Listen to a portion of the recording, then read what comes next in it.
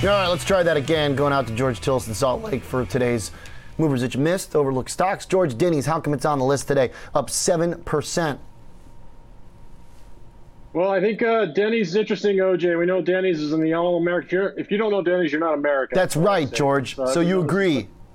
That's right. Full-service dining franchise that has about 1,500 stores in the United States. Grand slam. About 1,650 total North and South America. But interesting enough, we're seeing some mobility when it comes down to the analyst upgrades for a company like Denny's, OJ. Today, the catalyst primarily was Benchmark. They actually started the... They've even got a bald eagle in the advertising. Go back. Sorry, George. I thought I was exaggerating here. They got a bald eagle in their B-roll. Tell me that's not American. Like I said, you're not American if you don't know Denny's, man. Exactly. Look, I think what we're seeing here is a few of the catalysts, and Benchmark actually addresses a couple of these, but I'll talk about some additional ones. But they got a price target now with a buy rating of $19, which is about 35% off of where it is based on the close of today. A couple things they noted is interesting enough that Denny's themselves is not operating at full capacity. Their model is really twofold. One is it's a very high franchise-based model. About 95% of their stores are franchise-based. So they actually have the ability to insulate themselves as a holding company, a publicly traded one, from inflation that can't be passed on to customers. So a lot of the inflation risks are going to be borne by the franchisees, not the company itself. And the second thing they actually noted was the full operation of the company, 24/7, 24 hours a day, 7 days a week. That's what Denny's is known for. But in fact, since the pandemic and the reopening of the economy, not all their stores and locations have been open fully. And in fact, they're looking to reach full opening or reopening of all their stores in the next coming quarter. And I think this is a pretty significant catalyst for the business, because right now, going for 24/7 full-scale delivery across multiple hours or all hours of the day, 7 days a week, is hard to come by. And Denny's is actually one of the leaders in that particular space, especially when it comes down to late-night dining, late-night delivery, and the operating leverage that is going to be reaped from the fact that they're going to be utilizing their virtual ordering technology alongside some of their virtual brands, which include brands like Burger Den and a brand called Meltdown. And what this does is it effectively allows Denny's to increase the amount of sales for the existing fixed base of capital they have. In other words, they can utilize idle time of employees as well as capital to sell these virtual brand-based delivery brands. And I think that is one of the other catalysts that Benchmark sees. Okay. All right. So if you've got now a stock that's under pressure like this, you would think that some good news, on the virus front would then be positive for it, right? I mean, sounds like there's a lot of good fundamental numbers things going on, but they still need activity on the business because some of this seems like it got priced in. It had a nice run. It did, OJ. I think what's happening now is that if you look at the operating leverage the company might actually have system-wide going forward, that is very compelling, and I think that's why the analysts overall have about a $19 price target, right around where Benchmark actually initiated its analytical buy rating at $19. So I think overall, it's really a profitability profile picture going forward, because if you look at its top-line sales last quarter, they were about 40% year over year. Chipotle, I know everyone's familiar with Chipotle in terms of, take out the virtual ordering capabilities, curbside pickup and so forth.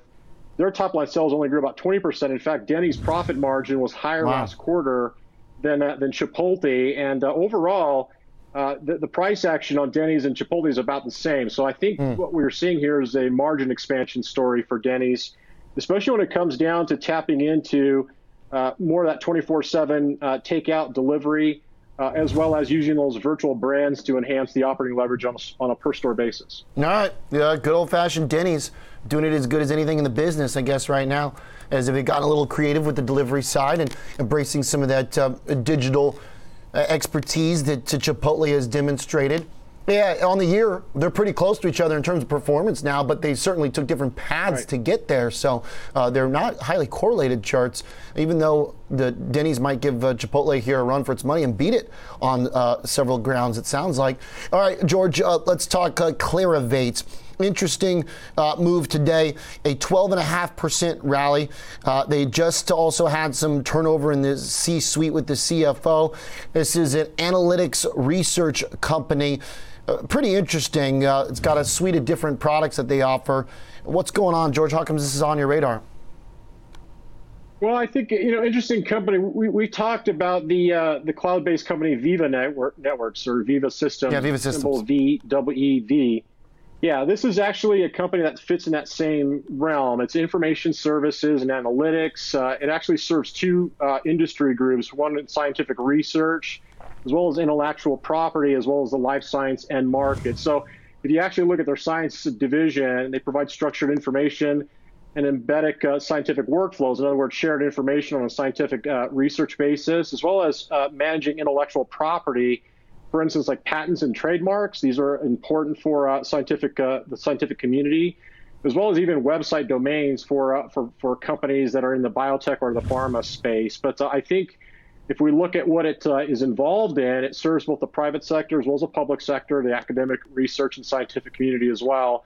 But they recently announced the complete acquisition of a company called ProQuest, and this is actually a scientific research, an academic data analytics company, an information citation portal. And I think that this is accretive to Clarivate's business. On top of that, the company actually achieved profitability last quarter, which again is another one of these financial catalysts. I think we're seeing here is an acquisition catalyst as well as improving net margin catalysts that are embedded in managing costs. In other words, cost synergies with this acquisition, as well as the fact that we know that anything that has to do with scientific research right now is hot, especially in the medical community because of COVID-19, dealing with antibodies, immunodeficiency kinds of medicines that could help treat COVID-19. We've talked about a lot of companies in this space, OJ, but there's a lot of research going on.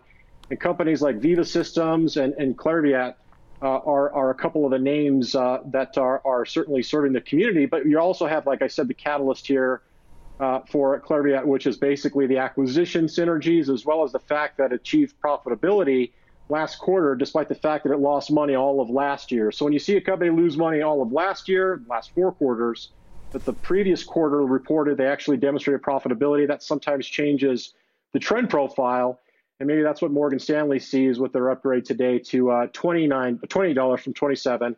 And I think it has to do with the profitability profile as well as the synergies associated with the acquisition they recently made. All right, so in the market's eyes, when you make an acquisition, that's an opportunity to get price action that tells us a lot about how the market feels about that deal, right? A lot of times you make an acquisition, stock goes down. Exactly. Investors generally kind of knee-jerk and default responses to question the financials behind it. But for a company like this, as it expands its suite of offerings, tech, life sciences, nice, interesting combo. Clarivate, all right, CLVT. George, we'll keep it on our radar as it looks like the chart trying to wake up a little bit. And the last one you've got, George, needs no awakening.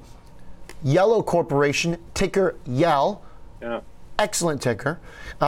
Even better performance, up 200% over the past year. We're back to talking supply chains, and in their case, less than truckload is their industrial specialty. Yeah, this is an interesting, actually, area of the economy right now, OG, the trucking industry. If you look at Yellow, in the last 6 months, the stock is up over 100%, as you mentioned last year, 200%. And I'll explain why, but effectively, this is a company that has a lot of historical roots and embedded networks in the less than truckload end-of-point delivery and the LTL shipment, if you want to shorten it up a bit. But they offer flexible supply chain solutions and consulting services to customers as well as customer-specific logistics services. So I think this is a company that is certainly benefiting right now with the supply chain disruptions because they have pricing power. Effectively, if you look at the last reported earnings, that's where we saw this gap and sort of run, gap and go, in other words, a continuation. They actually showed or demonstrated an adjusted EPS of about 16 cents versus the 5 cent expected. So they actually nearly beat the estimates on a net basis by more than double. And I think that has to do with the fact that we're starting to see pricing power, especially in the delivery space. We also see some moderation in fuel prices. That's also helping the profitability for trucking companies. But if you look at Yellow, it hasn't been a recent story. This company's actually struggled for years because of financial issues. One, they've had in the past some long-term debt issues, and they still have some debt issues. And I think this is why we're seeing the stock gear much higher than some of its competitors like Old Dominion and Saia. But its total market cap equity is about $700 million. It still has about $1.8 billion in debt. So that's more than twice its equity sliver. But last quarter was a surprise profit margin, and I think that sort of shook up the owners of the stock, but also the community in terms of what this company is doing. I think the aspects of high operating costs, which were, again, some of the reasons why it struggled in the past, have been ameliorated, and now we're starting to see pricing power and scalability improvements, which is helping the profitability profile. Now, when you've got a company that's already kind of levered in this case from a capital structure standpoint, in other words, a lot of debt to equity, and you see better than expected earnings, OJ, and we've seen this a lot of times, especially in the commodity space, oil and gas companies that are highly levered, they go through the roof in terms of price action because a small amount of profitability magnifies the equity sliver of the capital structure, and I think that's what we're seeing here with Yellow. So in other words, it's a capital structure flip. In other words, equity is geared because already high leverage ratios, and with improving profitability profile alongside higher revenue growth, we're seeing that sort of magnify the stock price. Okay. Wow, magnification very apparent here as it just blew past a couple of these comparables. Yeah. George, really good finds, and I gotta say, love the Denny's talk. I think I might have lined up my dinner plans. Mr. T, good stuff. Get some takeout. Yeah, exactly. All right, we'll try it. I don't know. I generally prefer in person when it comes to food that I want hot. All right, I'm not trying to reheat pancakes. I don't mind reheating some soup or a pizza. Pancakes, it's got to be live in person. All right, George, we got to go. Thank you.